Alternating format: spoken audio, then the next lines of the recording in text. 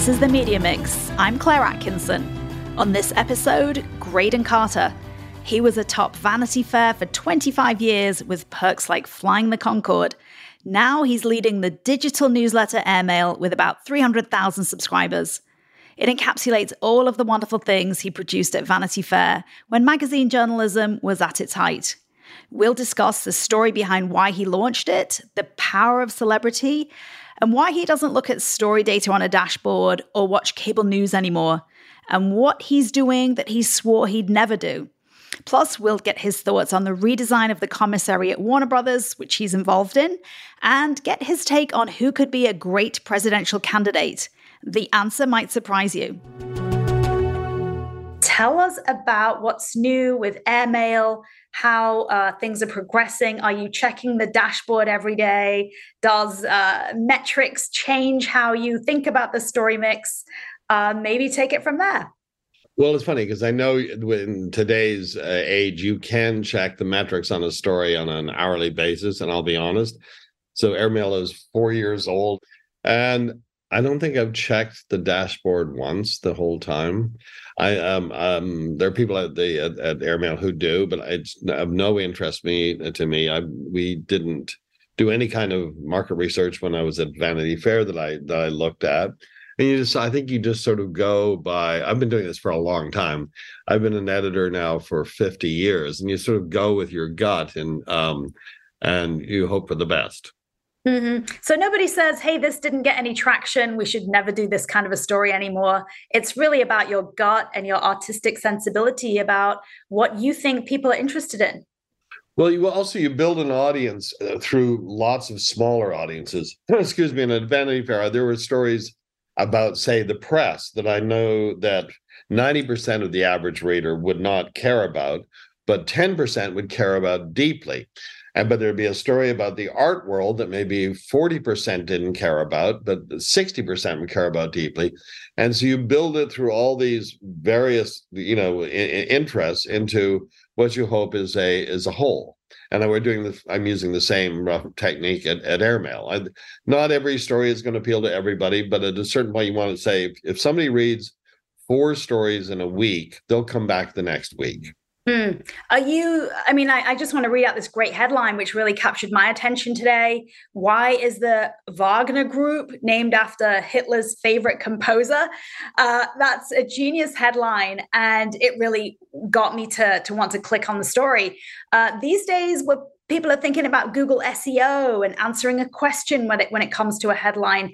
Are you thinking, what's clever and funny and what's going to attract people versus, what the SEO engines might suggest? No, I know that we probably should be doing that, but Alessandro Stanley, my partner, and I, we basically do headlines sort of basically in an old-fashioned way, just that we think would be clever and would bring the reader in. You have a number of entry points in any story, whether it's the headline, the subhead, pull quotes, which are expanded quotes from the story, photo captions, photographs, and whatever it is, you want to bring the reader into that story, and you'll try anything you possibly can. And I think a clever headline will, get a certain attraction. And we're not modern enough to get involved in SEO or whatever it is. Right, I love there are people Airmail who are, but not us. I love that. Tell us, for people who are not familiar with Airmail, what it is. What are the stories that you like to cover? Why somebody might be interested to come and read it?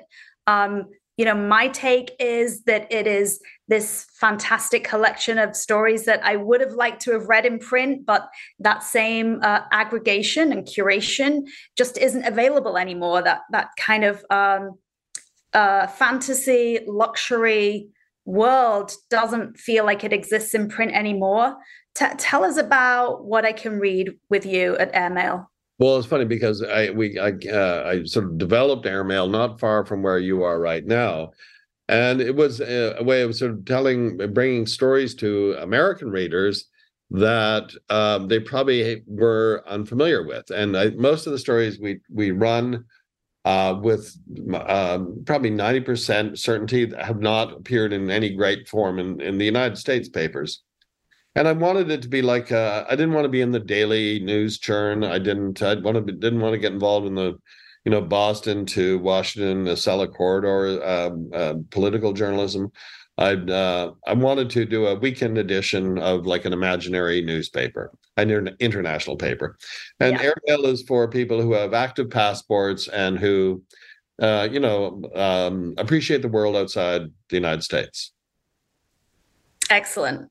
And so I think I had read in a wonderful story in the Columbia Journalism Review that you began Airmail when you moved to France and you were sending little stories to your friends and little links of things that you thought might be interesting. And then that developed into the newsletter. Tell us about that. Well, yeah, my wife and I, when I ran Vanity Fair, I mean, we lived in the Village, and we would go to Casa Magazine, which is on 11th on Hudson Street, and we'd bring home all the full of magazines right from around the world. It's an amazing store. I love the place, and we'd bring back the newspapers and magazines and tear out stories, and if we thought were interesting, and then sometimes I'd go in Monday morning with a pile of these stories, and they may form maybe out of 10 story ideas, one would actually take sort of root in Vanity Fair and come out 3 months later if it was something that interested us. But I realized everybody I know reads all the New York and Washington papers, but I read all the foreign papers, and I think that I can bring in stories that maybe the average American reader is unfamiliar with. Yeah, what are you reading? I'm intrigued to know what international publications you enjoy and look at regularly. Well, Alessandra speaks Spanish, Italian, Russian, and French. So she reads those papers. I read the English language foreign papers, including like the South China Morning Post. I read the Times of London. I read the Telegraph. I read the Guardian. I read the newspapers in Canada. So I take care of the English language. She takes care of everything else. Yeah. And we should say Alessandra is your co-founder, right? She's my co-founder, and we worked together at Time Magazine beginning in the late 70s, early 80s. And we've been friends since then. And I wanted a partner when I went and did this, because I like having a partner. And I went to one person and one person only. And thank God she said yes. And it was Alessandra. Excellent. And so that was 3-4 years ago. That was 5 years ago. 5 years ago. Gosh, I remember getting it on Saturday mornings and thinking that was a wonderful time to receive it when you first launched. Yeah. Tell us about the business side of things. How's it going? What are the new things that you're thinking of? Well, we started to expand. We did to me, build around these expansions around editors. So Linda Wells has always been one of my favorite Condé Nast editors, and she launched Allure like 30 years ago and ran it for 25 years. And so she started off as a columnist at Airmail, and then we built a monthly edition around beauty and wellness that she edits with Ashley Baker, who works at Airmail. And that's a huge success, and we've sold out all our advertising almost till the end of the year. So we have to come up with new things. And then we started something that at the very beginning called an Arts Intel Report. And what it was is it's sort of an arts global arts search engine. So you could, if you're going to Rome in August and you like Brancusi sculpture and you like ballet, you type in Rome, August, Brancusi, and ballet, and it'll show you all the Brancusi exhibits, the best ballets. We curate. It's not everything, but the best of. And so it's like you can sort of plan your trip around things. That you can have alerts so that anytime Bob Dylan comes up, it'll ping you in your email address book. And so during most of the Airmail's life, we had a pandemic when people weren't traveling. So it was not a great time to launch, right? 2019, just ahead of the pandemic. Absolutely. So we spent a lot of time even building this out even bigger, and we're relaunching it in September. And we get the bugs worked out by the time people start traveling again in the spring. I don't think there will be bugs, but I think it's a really useful thing, and it tells you the best hotels to stay near where you're going to an exhibit, or the best restaurants in that area. It's everything you need if you're a traveler, and it's free. Wonderful. I love it.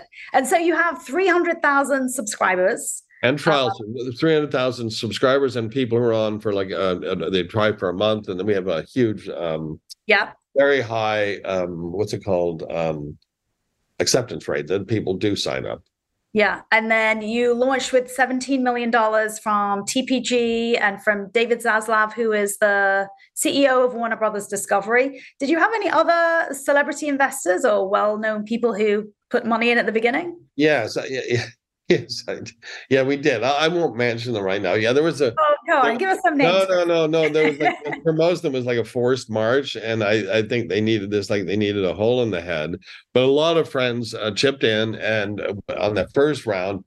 And then the second round, we had groups like Redbird Capital and Standard Industries, which is they have it's a huge roofing company that has a big investment arm in arts projects.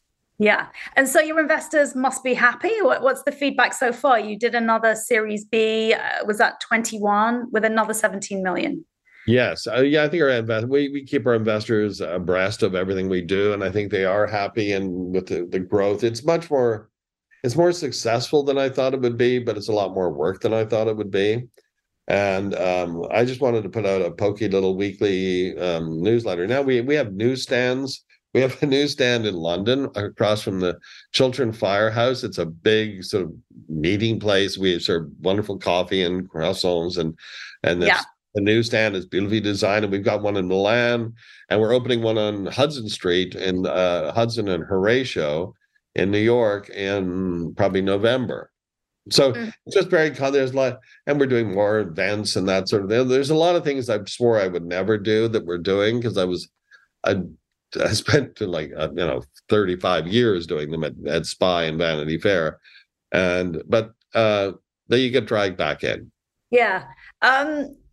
What's your take on the current newsstand, the print? I go down to Casa Magazines. I tend to pick up things that are foreign. You look at the newsstands here in France, and they're absolutely full of beautiful, thick, glossy magazines. The same with the newsstand. There's newspapers there. And you go to, the train station in Philadelphia, and they're not doing newspapers anymore. And you pick up the glossies, and they're very much not about that kind of aspirational lifestyle. What's your take on when you go to the magazine stand now? Like, how is it different from when you were running Vanity Fair? Well, it's funny. I agree with what you say is that when you go to the newsstand, if you look at European magazines, you'd think there never had been a reset in terms of print. They're healthy. They're on high quality paper with great inks, and they're thick with advertising, especially the French magazines. The French newsstand we would go to every day when we were there. It was like there's 70 magazines you'd see that half of them you had never seen before.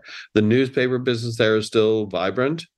It's because these countries are smaller physically than the United States. And no, I miss all of that. I mean, the last time you almost never see anybody in an airplane with a tote bag full of magazines like you used to, or on the train. And that's a shame, but that's gone. Yeah. So tell us about your time at Vanity Fair. Like, what were the most outrageous perks that you had that you miss the most now?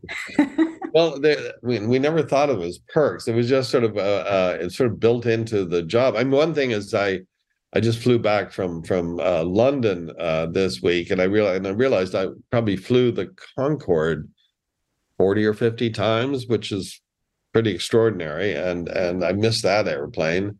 And no, there were wonderful perks, but it was a full-time job. It took a lot out of you, putting together a huge magazine like that every month with a lot of big time writers and photographers, and also we were a monthly magazine at a time when weeklies and dailies could break news. I mean, obviously so much faster. So I had to choose stories that had, what they say and call in Hollywood legs, that would last between the time I came up with the idea or the writer came up with the idea and the time when we actually got it into print. Sometimes it'd be like 3 months, sometimes it'd be 50 months. And I mean, it took, when we broke Deep Throat, that took almost 2.5 years between the moment we started on that story and the moment we published it.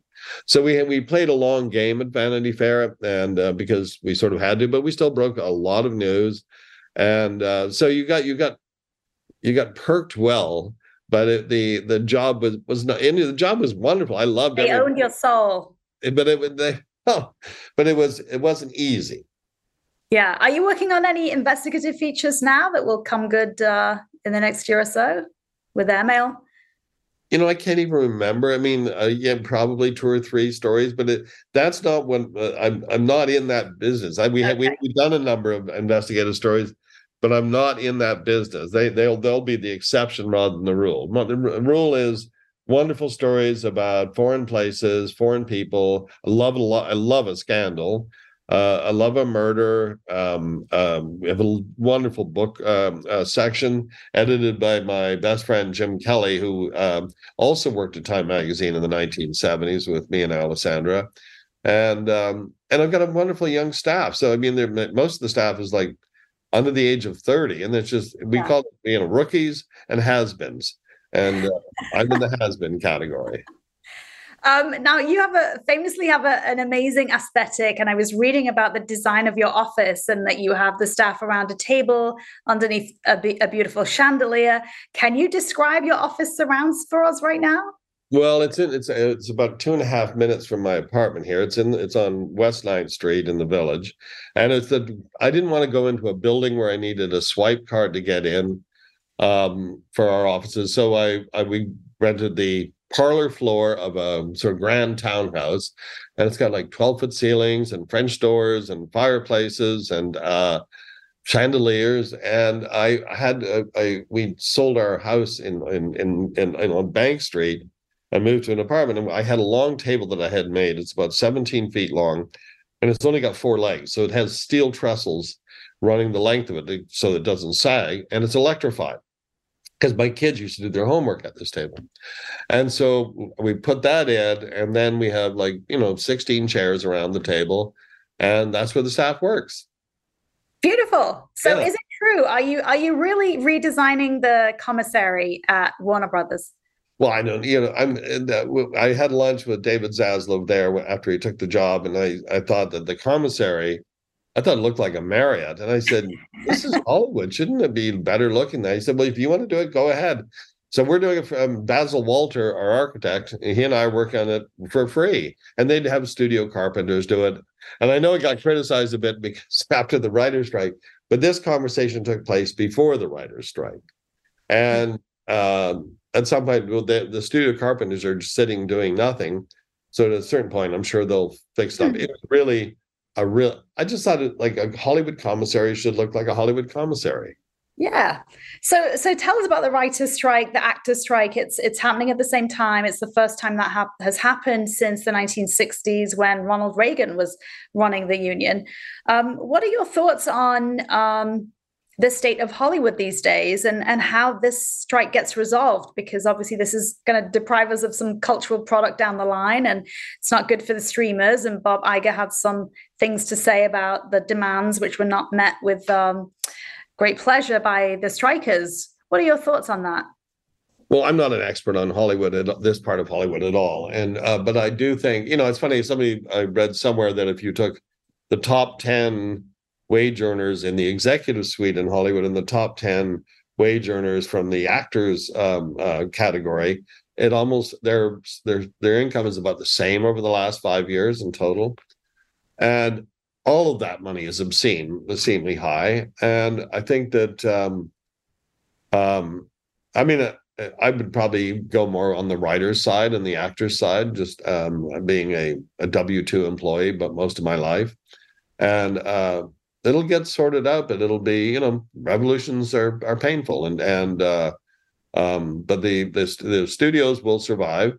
But, writers, writing is hard and acting, even acting is hard. And I think that they deserve to be, paid what they're worth.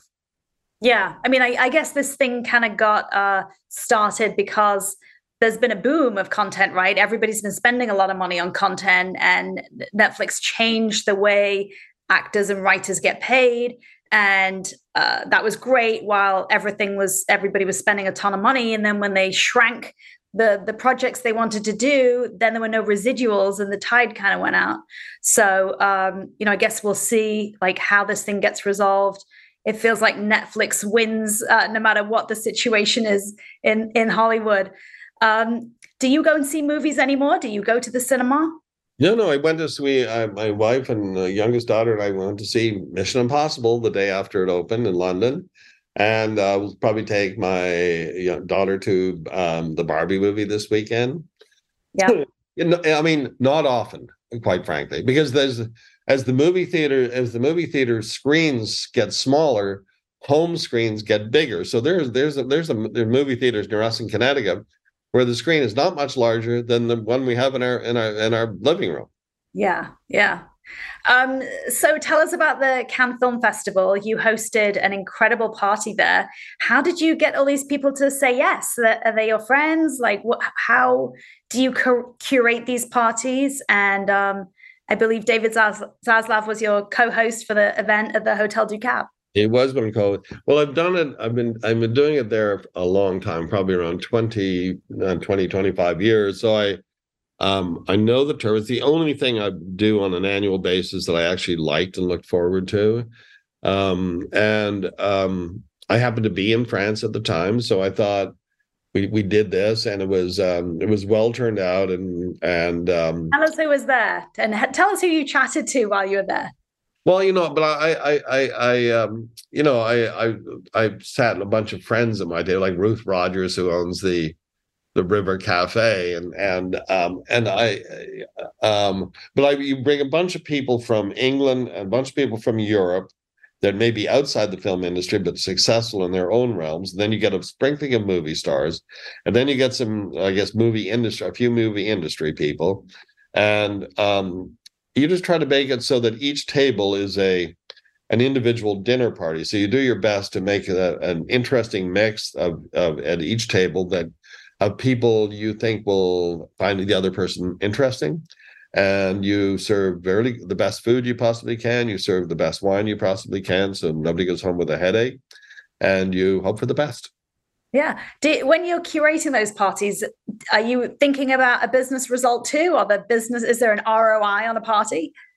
No. And it's funny, it's not, in a strange way, it's not who you invite that's so important, it's who you don't invite. And because I remember one year we invited Pamela Anderson and Paris Hilton to the Vanity Fair Oscar party. And they started, there's a picture of Paris Hilton signing one of Pamela Anderson's breasts. And that became the picture of the whole party, but it didn't reflect what the party was like at all. So, yeah, I see. So anyway, I'm much more cautious after that. Yeah. What are your other recollections of those great years of those parties? Well, I mean, there's some I just can't tell on a family podcast, but it was a lot of work. We would start working on this 6 months in advance. And, I wanted to do well for the guests. I wanted to do well for the magazine and for Condé Nast. So it's a silly thing, but we took it very seriously. And in a funny way, we helped tell Hollywood that it was glamorous, because in the early 90s, it was a very grungy period. The Oscars were considered really square. Nobody went to the Oscars. And by having an outsider group like Vanity Fair come in and say, well, this is an actually glamorous business, I think it helped sort of rejigger their thoughts towards the subject of what glamour is. And then, to share some of the big names who came, and how difficult was it to keep people out? Because obviously everybody wanted that ticket. Everybody needed to be at the Vanity Fair party for the Oscars. In the days of the landline, it was really tough because I'd be at a hotel and the phone would ring constantly. But once things switched to cell phones, it became a little easier, because very few people outside of my children and my office have my cell phone number. And it was difficult keeping people out. And your big job was getting the right people in. You want anybody with an Oscar statue would show up. And I remember when Sarah Marks used to be the chief organizer for us, And one year she said, Graydon, Martin Balsam is at the front, and he wants to come in, and he's wearing a dinner jacket. And Martin Balsam was in the original Mission Impossible television show. And I thought, oh my God, no, Martin Balsam, absolutely not Martin Balsam, Martin Landau. Martin Landau, pardon me. So I said, absolutely, let him in. And so he came in, enjoyed himself, and the next year he won the Oscar for Ed Wood and came with his Oscar. We had somebody went to a pawn shop in the Valley and bought an Oscar statue, showed up in a dinner jacket, and we let him in. And then he took the Oscar back into the pawn shop the next day. I thought it was, and he told me about this after. I thought he was so clever. I thought he thought I'd be angry. I said, no, I think it's brilliant. That's very inventive. You also famously have a bad relationship with Donald Trump, who I think you have a letter from in your office. Is that right? Well, first of all, going back 40 years, I had a good relationship with him initially. I did the first sort of national story on him for GQ magazine, and I spent 3 weeks with him, and he hated the story. One of the things he hated in particular is I said that his hands were very small, and anyway, so then we started Spy magazine, and we came up with funny epithets for people, and for Trump we called him a short-fingered vulgarian, which just drove him bananas. And so he threatened to sue us on a number of occasions. It was not a good relationship. But then when I got to Vanity Fair, he realized that he's transactional enough to realize he had to make friends with me. So he sent me a very glowing letter when I got the job that is framed over the fireplace at the airmail offices.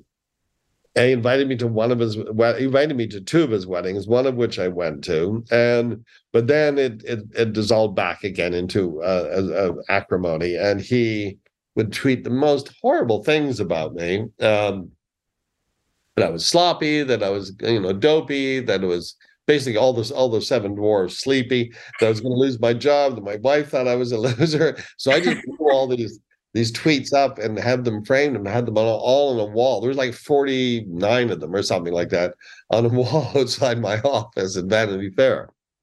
And I actually did 49, and I was sort of praying that he would do 50 just so it would tidy up that last little corner. Yes. And so what do you think about the presidential election to come? We have Joe Biden and Donald Trump likely the candidates. What does that say about America? What does that say about current politics?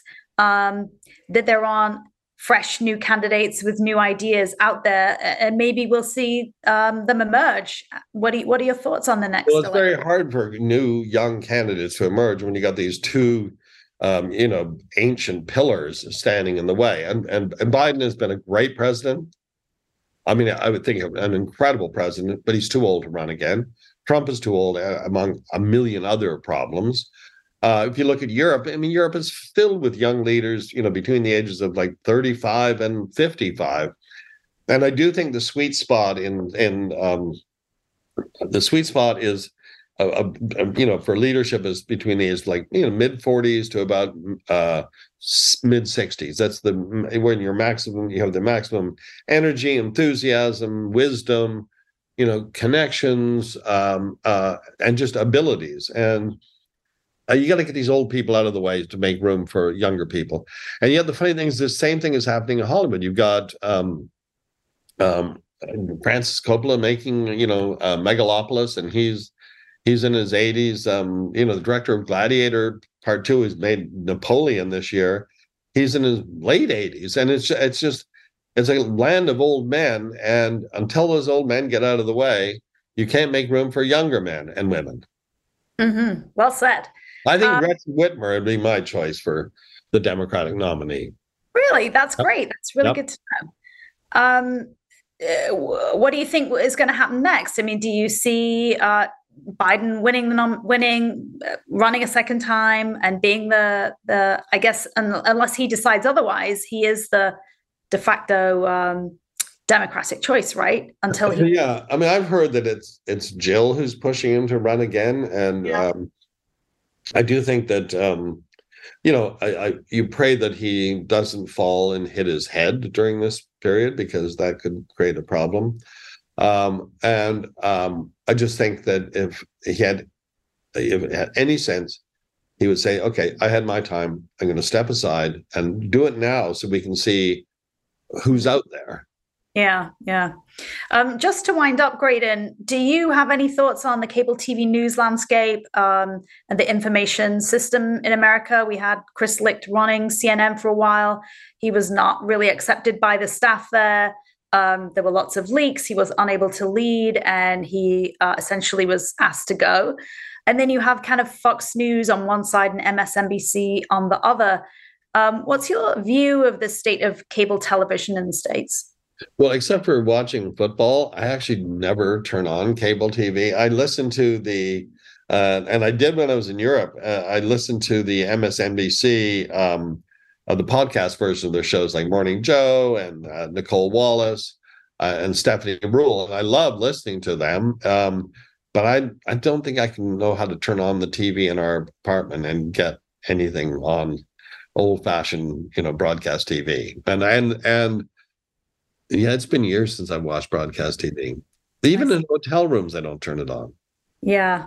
So what are you mainly doing at home? You're watching sports or movies, streaming? Watching football on the weekends during the football season, but otherwise, no, we watch like series and movies and when we watch TV Any recommendations? Any recommendations? Well, I mean, people, nothing original on people. I loved Slow Horses, which I thought was magnificent. I liked it even better than I liked the books. And I'm watching, even though I'm a nervous flyer, I'm watching Hijack, the Apple Plus series. And I love Righteous Gemstones that my daughter happens to work on at HBO, the Danny McBride series. I love that series. Wonderful. Graydon Carter, founder of Airmail. Thank you for joining the Media Mix. I really appreciate your conversation with us. Thank you so much. So nice to see you. You too. For more on this conversation, be sure to subscribe to the Media Mix newsletter on Substack. The link is in the description. Also, if you're interested in sponsoring or advertising with the Media Mix, email us at themediamixus@gmail.com. In the meantime, stay in the mix by subscribing to the show on your favorite podcast platform. And thanks for listening.